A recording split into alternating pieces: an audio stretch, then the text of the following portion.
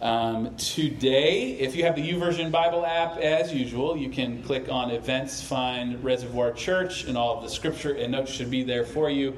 I think the main scripture will be projected, but that's it. So there it is. Look at that. So don't get your hopes up for anything else on the screen unless you have your phone. All right, the big idea for today is that the gospel is the plan of God, the God of grace, for His glory and our good. So this gospel, this good news of Jesus that Paul has been proclaiming and inviting the church back to, is actually the plan of this God of grace for His glory and our good.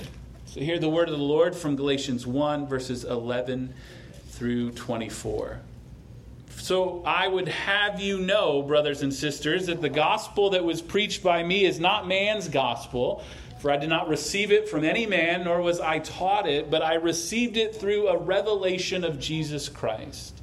For you have heard of my former life in Judaism, how I persecuted the church of God violently and tried to destroy it. I was advancing in Judaism beyond many of my own age among my people, so extremely zealous was I for the traditions of my fathers. But when He who had set me apart before I was born and who called me by His grace was pleased to reveal His Son to me in order that I might preach Him among the Gentiles, I did not immediately consult with anyone, nor did I go up to Jerusalem to those who were apostles before me, but I went away into Arabia and returned to Damascus. Then, after 3 years, I went up to Jerusalem to visit Cephas, which is the Greek rendering of Paul, and remained with him 15 days. But I saw none of the other apostles except James, the Lord's brother. In what I am writing to you before God, I do not lie. And then I went into the regions of Syria and Cilicia, and I was still unknown in person to the churches of Judea that are in Christ. They only were hearing it said, He who used to persecute us is now preaching the faith he once tried to destroy. And they glorified God because of me. Good and holy God, we thank you for your word. We thank you for the ministry of Paul and how you revealed yourself to him. And he received this news, this gospel, that he might preach it so Gentiles would hear and so that we would hear in our day. Lord, as we turn to this text and look at it in such a way that helps us see how the gospel is sourced in you alone, may you bring us clarity in our minds and hearts as we live from the love that we have received in you in Christ. Lord, guide my words that I would speak with clarity and that I would be small, that Jesus would be big. It's in His name we pray. Amen. So the gospel is the plan of the God of grace for His glory and for our good. And those two things are tied together. It's important that we remember that. It's not just His glory, but His glory is our good. It's how we were created, what we're meant for, and what we're going to continue to pursue in this life together. But as I was studying this week, I was thinking about, it's just about 15 years ago now, I was serving with the State Department in a detail in the embassy in Baghdad during the, I almost said occupation, but during the tensions there. And it was in that post that I had just a really dear friend who was there doing a much different job. She was an archaeologist, and her job was to help the Iraqi government preserve and then rescue antiquities that have been stolen because of the conflict in that country. Beyond our work, though, we had opportunity for a lot of conversations about life and faith. And I often think back to that time in my life, wishing that I had been more formed in Christ than I was at that time, to be a better witness of Him, because I was surrounded by people that were looking for things of identity and what was truest of true things, and to be able to witness in that space with a different clarity would have been so helpful. But still, in my immaturity, the conversations were worthwhile. And in that exchange, she would often, as many of my friends would in that season of life, just rebuff my assertions that you need to believe in Jesus with this humanities education inspired quote of Karl Marx, where she would say, well, religion is just the opiate of the masses, essentially created just to keep the working class subservient and numb to the oppression and hardship of life. It was just a scheme of those in power to control those that they had power over. And reflecting on many of our conversations and other conversations I've had since with others that are outside of the faith, when that statement comes up, the reality is that I tend to agree that man-made religion has surely been used to subdue and abuse other people. Even beyond classical definitions of religion, so many of the movements or political theories or mantras of humanity are just that would fit the accusation of the opiate of the masses. So sure, religion is the opiate of the masses. Truth manipulated is spoiled and it corrupts. But Christianity is not that. It's not a man-made religion. And seeing the center of Christianity, the gospel, this good news of Jesus' life, death, and resurrection, simply as a man-centered device, it absolutely misses the point of God's redemptive story that has been delivered to us through His Word in all of history. Yes. Because this faith is different. It is a faith that is honest about brokenness, it's honest about pain, and it's honest about hope.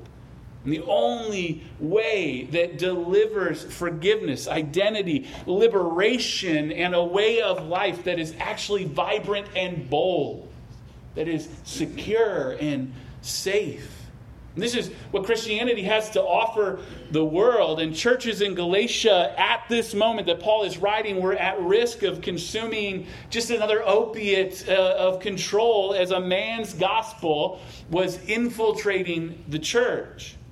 Because some teachers came and they announced that there were actually people to please. There was behavior to mimic as a sure way to be saved. Like if you wanted to make sure you were saved, you had to obey in a certain way. And we have before us this letter which is its purpose is to liberate the church from this false gospel and restore them to what was preached at first. The grace of Jesus and forgiveness of sin in Him.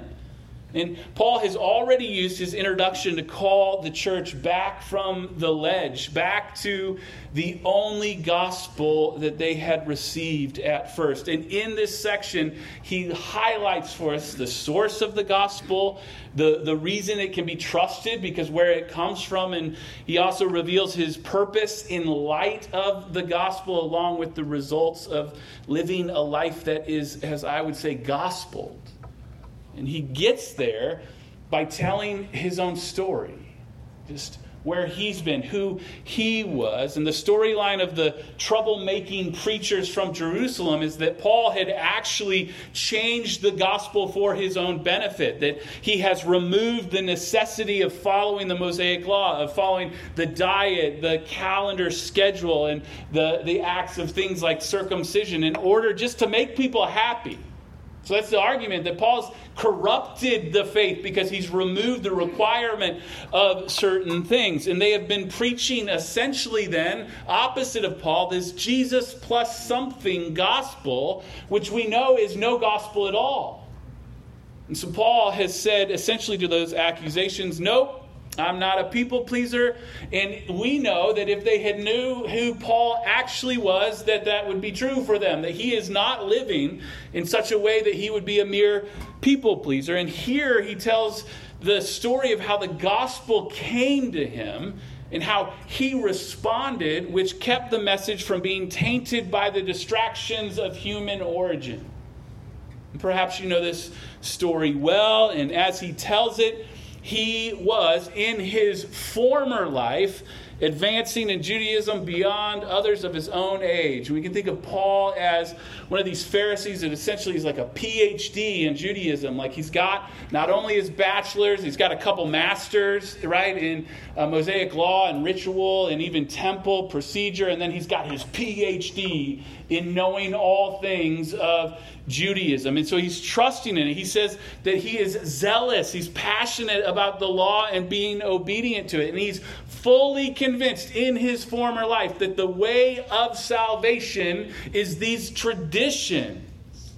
The following of the law, being perfect, was his only hope. The traditions were the way as he saw it.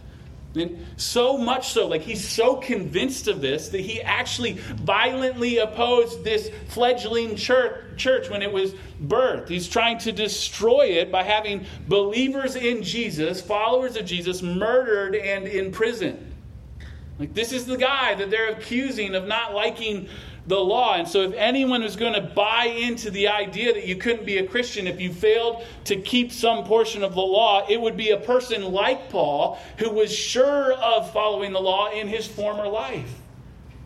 But a former life it was. Because as he was traveling to persecute the church, Jesus met him. Many of us know this story from Acts 9, and this is how Luke tells the story. He says, "But Saul, still breathing threats and murder against the disciples of the Lord, went to the high priest and asked him for letters to the synagogues at Damascus, so that if he found any belonging to the way," those are followers of Jesus, men or women, "he might bring them bound to Jerusalem. Now, as he went on his way, he approached Damascus, and suddenly a light from heaven shone around him. And falling to the ground, he heard a voice saying to him, 'Saul, Saul, why are you persecuting me?' And he said, 'Who are you, Lord?' And he said, 'I am Jesus, whom you are persecuting.'" So Paul has this dramatic experience where he receives the truth of Christ. He is submitting to him. He's blinded in that moment. And then a saint delivers God's message to Paul as he lays in a bed in Damascus. And Paul knows from that moment that he is supposed to now preach this gospel that he once opposed. But knowing that, he doesn't run back to church headquarters for marching orders. He just gets alone with God. Goes away to Arabia, he tells us, and then he comes back to Damascus. And years before he would just go to, this is happening years before he would go to Jerusalem to finally confer with Peter and James, just to confirm the gospel that he was going to preach. And then he receives their stamp of approval, and then off he went to preach and plant churches. So he said, the church in Judea around Jerusalem didn't even know who I was. They didn't know me by face. I wasn't present with them, but I was off preaching this gospel that I had received from the Lord. He'll keep telling later in chapter 2, as we'll see even next week, the autobiography of his life as we progress in this letter. But here in the initial reception of the gospel, we see its nature or its source. And then we'll see the purpose of a life that lives in light of it, and then the result of the gospel. And so that's just going to be our map for this morning. And before we get into it, I want to make sure that we define gospel, this good news that we keep going on about. And it's essentially the truth that from the outset of humanity, sin has been an inherited trait for all of us. All have sinned and fall short of the glory of God. And so apart from Christ, we exist outside of the intention of creation, but God has bridged then the divide and made a way for us to actually be in relationship with Him. He sent His Son, the God-man Jesus, that came to live perfect obedience in our place. He died on a cross, taking on the guilt for sin that we owned, and His blood shed is an atoning sacrifice, making things right before God once for all. And then to confirm that finished work, He rose from the grave, and His kingdom was launched through the birth of the church. Everything He declared, the arrival of the kingdom of heaven, is launched out from that birth of this church. Because of this truth, this gospel of who Jesus is and what He's done. And those that believe in him then have forgiveness of sin. They're made righteous, given salvation for all time, secure in him, and not because of anything we do or bring to the table, but simply because he loves us and has claimed us. And Paul says that this good news was not of human origin. It didn't come from man. And this is the nature of the gospel. And he says in verses 15 and 16, "But when he who had set me apart before I was born and who called me by his grace was pleased to reveal his Son to me in order that I might preach him among the Gentiles, I did not immediately consult with anyone." So the gospel, as Paul declares it here, is from God in grace for those chosen and called. Now, the source of the gospel is God. And this is vital for us. Like, this wasn't just dreamed up, like, oh, this will be a better way of religion for us. That Christianity is not a man-centered platform attempting to appease some far-off God or strive for a way toward him. But this is God lowering himself to us to claim us, to bring redemption, to correct our wrong, and to reestablish what creation was meant to be. And Paul here clues us in on how God relates to us. And I love it all through the first chapter. There's a couple points where he talks about God in his grace. It's important to realize that the gospel doesn't work differently for different people. If it works this way for Paul, this is how it unfolds for us, that God comes to us in grace. And you might not meet Jesus on the road to Temecula. I mean, more people would go to Temecula if you met Jesus on the road there. And you might, I'm not going to say he won't. But if that's not your experience, this truth of your salvation is the same as Paul's truth of salvation. Tim Keller says that grace is the free, unmerited favor of God working powerfully on the mind and heart to change lives. There's no clearer example than Paul that salvation is by grace alone, not through our moral or religious performance. So this is how God comes to us. And this truth wrecks this false teaching of Paul's day and the false teaching of our day, because God isn't waiting for you to be circumcised. He isn't waiting for you to agree with the moral law of Israel. He comes to us in grace. And the Bible says wave upon wave of grace to rescue us. That's the good news that Paul is declaring, and it has been his plan for all of eternity. And God, as Paul says here, set him apart before he was born. That's the way in which God loves. He chooses those that will receive the grace of this gospel. And we hear it again from Paul to the Ephesian church in Ephesians 1. And he says, "Blessed be the God and Father of our Lord Jesus Christ, who has blessed us in Christ with every spiritual blessing in heavenly places, even as he chose us in him before the foundation of the world, that we should be holy and blameless before him. In love, he predestined us for adoption to himself as sons through Jesus Christ, according to the purpose of his will, to the praise of his glorious grace, and with which he has blessed us in the beloved. In him we have redemption through his blood, the forgiveness of our trespasses, according to the riches of his grace, which he lavished upon us in all wisdom and insight, making known to us the mystery of his will, according to his purpose, which he set forth in Christ as a plan for the fullness of time to unite all things to him, things in heaven and things on earth." If you're not going to amen at that, I'm not going to say anything else that is going to outdo that truth. Right? Called from the foundation of the earth in love, he has adopted us into his family because of the work of Christ. Like, this is our joy. This is good for us. This is what Paul wants the Galatian churches to get back to. And we have to ask, like, why would you want to move beyond this? This is really, like, there's no better news to be had. This sheer grace for salvation from God to us, that he has chosen us and called us by his grace. Like, yeah. That unsettles some people. And it's like, who are you? Like, this is such a gift. This is such an example of a loving God, the Creator who desires our good along with His glory. And we should just run to it. Yes. We go sideways, just as the church in Galatia can go sideways because of our sin and our idolatry. And the truth was, did Paul get salvation because he was in some way pleasing to God? No.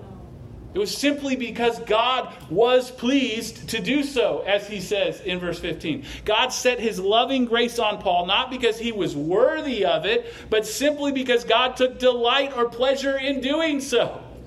He likes saving us. This is, woo! If you were Pentecostal, you would be dancing right now, people. Right? Trust me. Go ahead. I'm holding the pulpit, so I don't. And this is how it works for us. The way it works for Paul is how it works for us. This is always how God worked. Right? You got to preach the Old Testament, Pastor. Yeah, were you here the last year and a half when we preached through Isaiah and we called you to justice and submitting to this God of grace and goodness above all things, right? We preach the Old Testament, but this is exactly who God is in the Old Testament. As Moses declares to the people of Israel in the wilderness in Deuteronomy 7, he says, "For you are a people holy to the Lord, holy to Yahweh your God. Yahweh your God has chosen you to be a people for His treasured possession out of all peoples who are on the face of the earth. It was not because you were more in number than any other people that the Lord set His love on you and chose you, for you were the fewest of all peoples. But it was because the Lord loves you." This is always how God has worked. He gives grace just because He loves you. This is glorious. It's not ritual. It's not performance. It's not impressiveness. You are saved, friend, because God loves you. Period. You have faith in Jesus because God loves you. You have been rescued from sin and death because God loves you. You say, "Oh, Pastor, God can't love me. I'm too broken." Shut your trap. Because your neighbor's more broken than you. You just don't know. They're good at hiding it. Yeah. Right? Paul is jacked. He's killing Christians. God loves him. I don't care how far off, how far gone, what you have done, who you think you are. If you are loved by God, you are saved in the grace of Christ. And some days, the church is going to wake up to that reality. And we're going to start preaching to people like it's true. And this is the grace that makes this gospel, this Christianity, stand apart from all those opiates of the masses, from God who calls us in His grace. This is the difference. This is the gravy. This is the goodness. These are the tamales you've been waiting for. Now I'm hungry. This is radically different from man's gospel, the tainted false teaching that pervades so much, not only in Galatia, but even in our day. It's just like, what are we believing? What are we reading? What are we sinking into? This is the radically good truth that shapes or is meant to shape our lives following Jesus. Again, from Tim Keller, he says the gospel of grace underpins every step of the Christian life. Paul will keep coming back to it, and so should we in our lives, our prayers, our thoughts, our witness, our preaching and teaching. And the gospel, he says, gives us a pair of spectacles through which we can review our own lives and see God preparing us and shaping us, even through our own failures and sins, to become vessels of His grace to the world. This is what's happening here for Paul. Not only is the nature of the gospel one of grace from this God who loves, it's not of human origin, but it's sourced in the God of grace. But this is also His plan on purpose. So that Paul will become someone, that he will do something. And this is our purpose then in light of the gospel. Because Paul here conveys in his calling what he's supposed to do, but I think he also reveals the purpose for all followers of Jesus, and that's to preach. Amen. Now, I don't mean when I say that you're to preach that each and every one of us should stand in the pulpit and talk. Some of us should, right, for the good of the church and the good of others. But our lives, no matter who we are to preach the gospel, to present the grace of Christ. We are to make Him known as our way of life. It's not just, oh, well, I want to make him known. Just Sunday morning, I got a good 2 hours, before the Padre games start. I can be a real good Christian and preach grace there. But then, there's no grace for the Arizona Diamondbacks. There's not really, but that's different. They can be saved, and we can learn to love them. Those are Dodgers fans. Sorry, I'm mixing up my...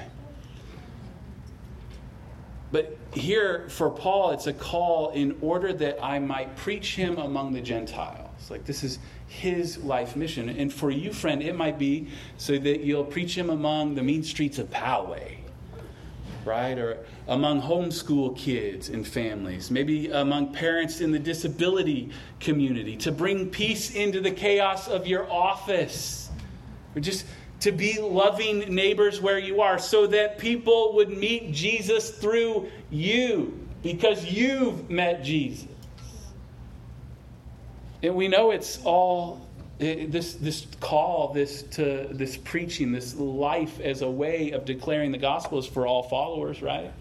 We know the Great Commission in Matthew 28, where Jesus comes to his disciples and says, all authority in heaven and on earth has been given to me. Go therefore and make disciples of all ethne, all nations, baptizing them in the name of the Father and the Son and the Holy Spirit, teaching them to observe all that I have commanded you. And behold, I am with you always to the end of the age. Like, the language there that Jesus is saying is essentially, as you go, as you live, as you travel, as you do your normal thing, essentially make disciples of people around you. Let them see Christ in you. Let them witness graciousness. Let them see the way in which you trust the Lord, that they might hear of his goodness and meet him on their road to wherever. One theologian says, we are the best argument. Our changed life is our best argument for the truth of the gospel. It is our most powerful apologetic. Nothing argues more forcefully for the reality of the gospel. Nothing makes the truth of the gospel more real to others. Nothing brings the power of the gospel closer to others so they can see it and indeed touch it. Our life changed by the gospel is our best argument for the truth of the gospel. We are the best argument. For every believer, the call then is to bring renewal by sharing and showing the grace of God in the gospel.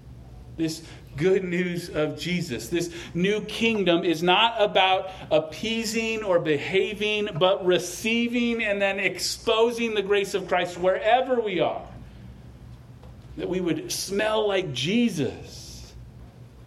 That others would know him. And God saves sinners so other sinners would be saved. It's the purpose of the gospel.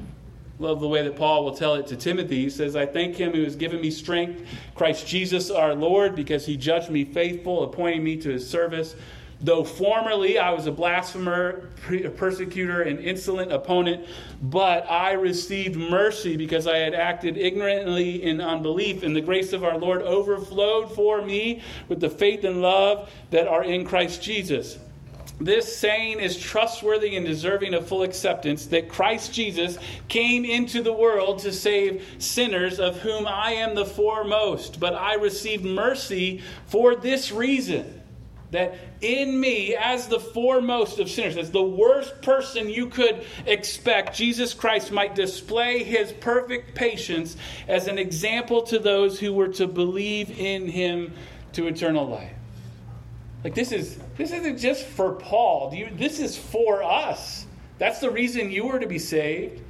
It's not, Jesus, God loves you, you're saved, and it's not then, okay, now you can just live your own little peaceful life by yourself. That's not the way of the kingdom. Like, you're saved so that others would see that you're saved, that you would be formed into a family of believers, part of the kingdom that is advancing, so others would hear the truth of the gospel and join the ranks of those that follow Jesus. And so Paul is living for this purpose, and he's seeing it through. Like, that's the story of his life. And he doesn't just preach and then peace out. He doesn't bail on people after he's dropped gospel bombs. He actually cares for these churches, and he's worried that they would forsake the gospel and desert God. And so he's challenging them back to grace alone, to the God who loves them. But while he's has a purpose. He knows who it is that saves. He knows he's not the one who does the saving work. The same God who comes in grace is the God who saves. So the truth is, when it comes to saving souls, God always gets the job done. God is sovereign in salvation. God can transform lives against all odds. In fact, he loves to do so because it's powerful proof of the truth of the gospel. And then when it happens, we see the result. This is the result of the gospel that Paul reveals here. And he says, I was still unknown in person. Like they didn't know me, see me around the churches of Judea that are in Christ. They only were hearing it said, he who used to persecute us is now preaching the faith he once tried to destroy. And they glorified God because of me. So the church in Judea isn't against Paul's message. The false teachers now essentially have no claim that Paul was a variant to the gospel ministry that is going on. But more than that, they glorified God that he would use such a scoundrel to preach the good news of Jesus. Like, what's that going to be for us? Like, who's going to hear? The list would be long. Like, you can't say, oh, Jonathan Schrader now preaches the gospel. You have to say John Schrader, because I very intentionally started going by Jonathan, so everybody knew me who as John would not know who I was anymore, because I was worse than Paul. But that guy that was putting his hope in all these other things mixed up with a bunch of crud, he's preaching the gospel. He's talking about hope in Christ. Oh, he's doing it for money. Is he a televangelist? I'm not doing it for money. I'm moving into an 857 square foot house for the glory of God. Let me talk about provision. But what's your story? Old Jackie Schwander's preaching the gospel. She's been doing it for years, folks. She's not old, she's young. Right? Carrie Hardesty, well, we remember Carrie. Christina, Mama Christina, she took a drink of water. She's always been faithful, but now she's just getting it. She's fiery. She's dancing. Watch it. Bill, this close from being busted for stuff, and I'm going to give my life to Jesus, and he did.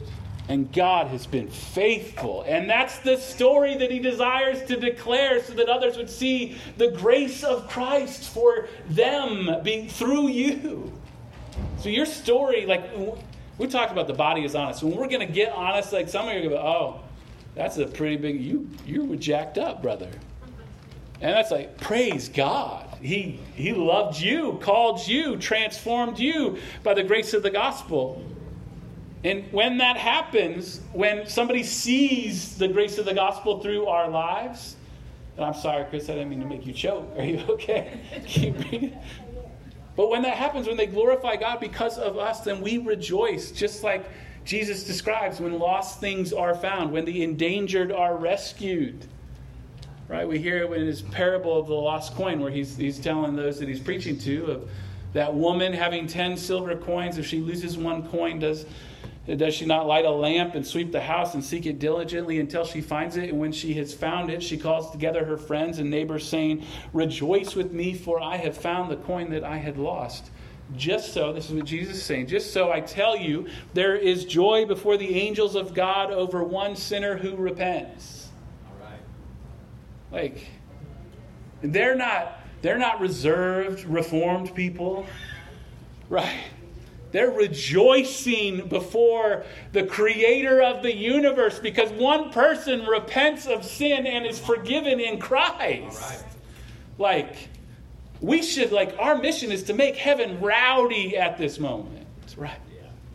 This is the kingdom bursting forth, those that are set apart and called, living undeterred for the glory of God because it's our good.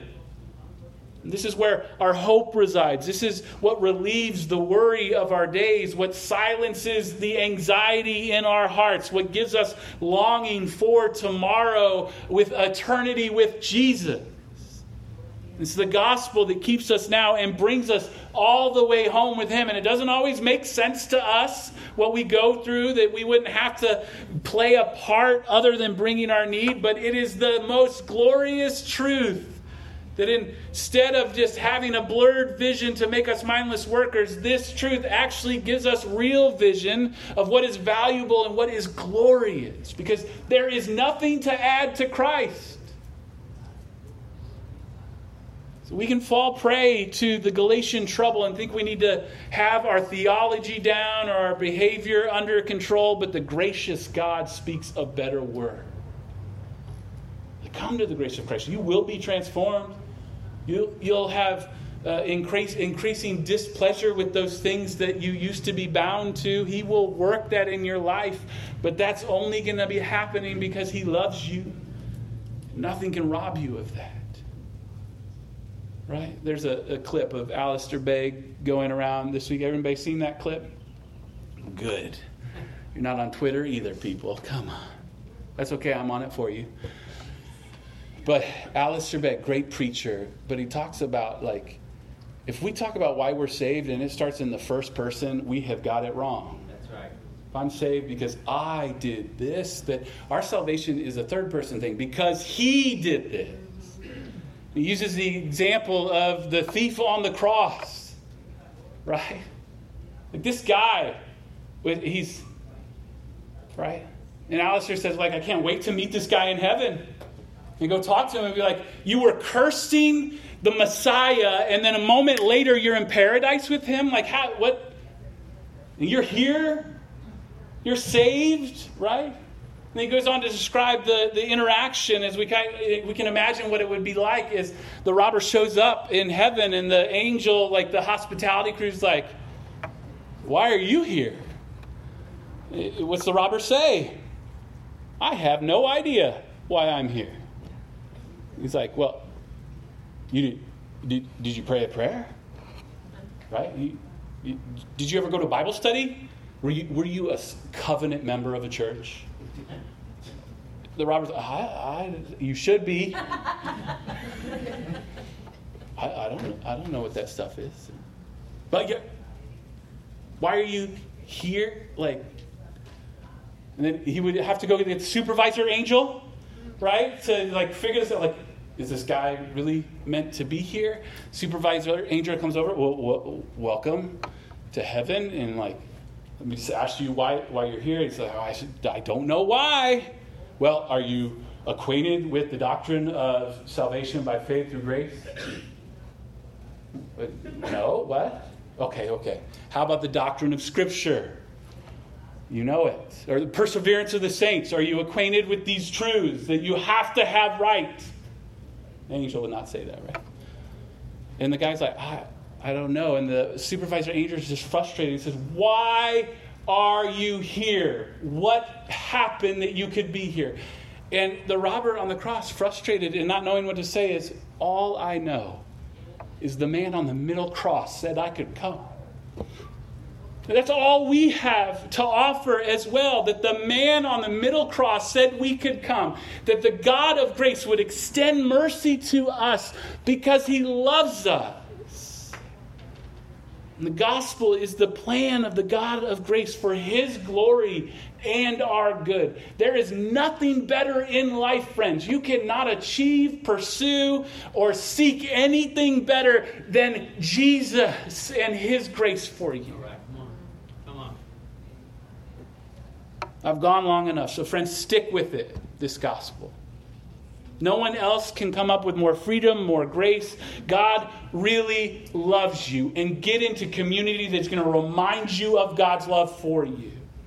And the work of Christ is all you need for salvation, for life, for eternity. Be transformed by that truth. And then as you stick with it, make it sticky. Let others see grace working in your life. Tell people about Jesus as you love them. Be quick to repent when you do stupid things.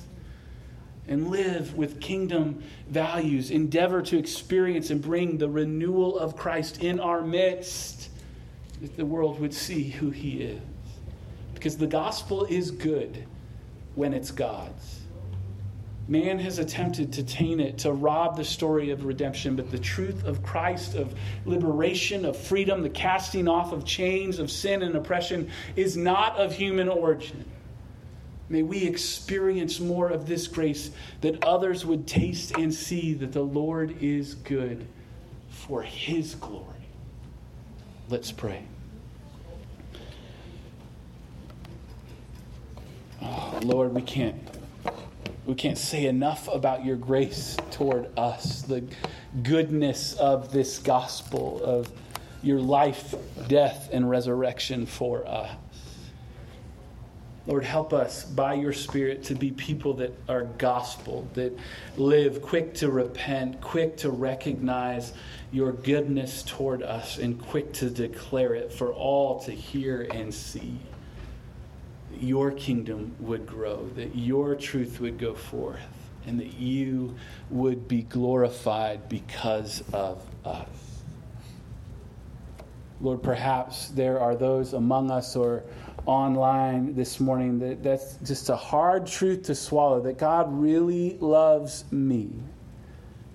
Holy Spirit, I just ask right now that you would soften those hearts, that they would receive the grace of Christ, that angels in heaven would rejoice as they repent of sin and turn to Jesus for salvation. Lord, for those of us who have come to Christ, embolden our hearts to be satisfied in Jesus alone, that we would declare him with all of who we are. In his name we pray. Amen.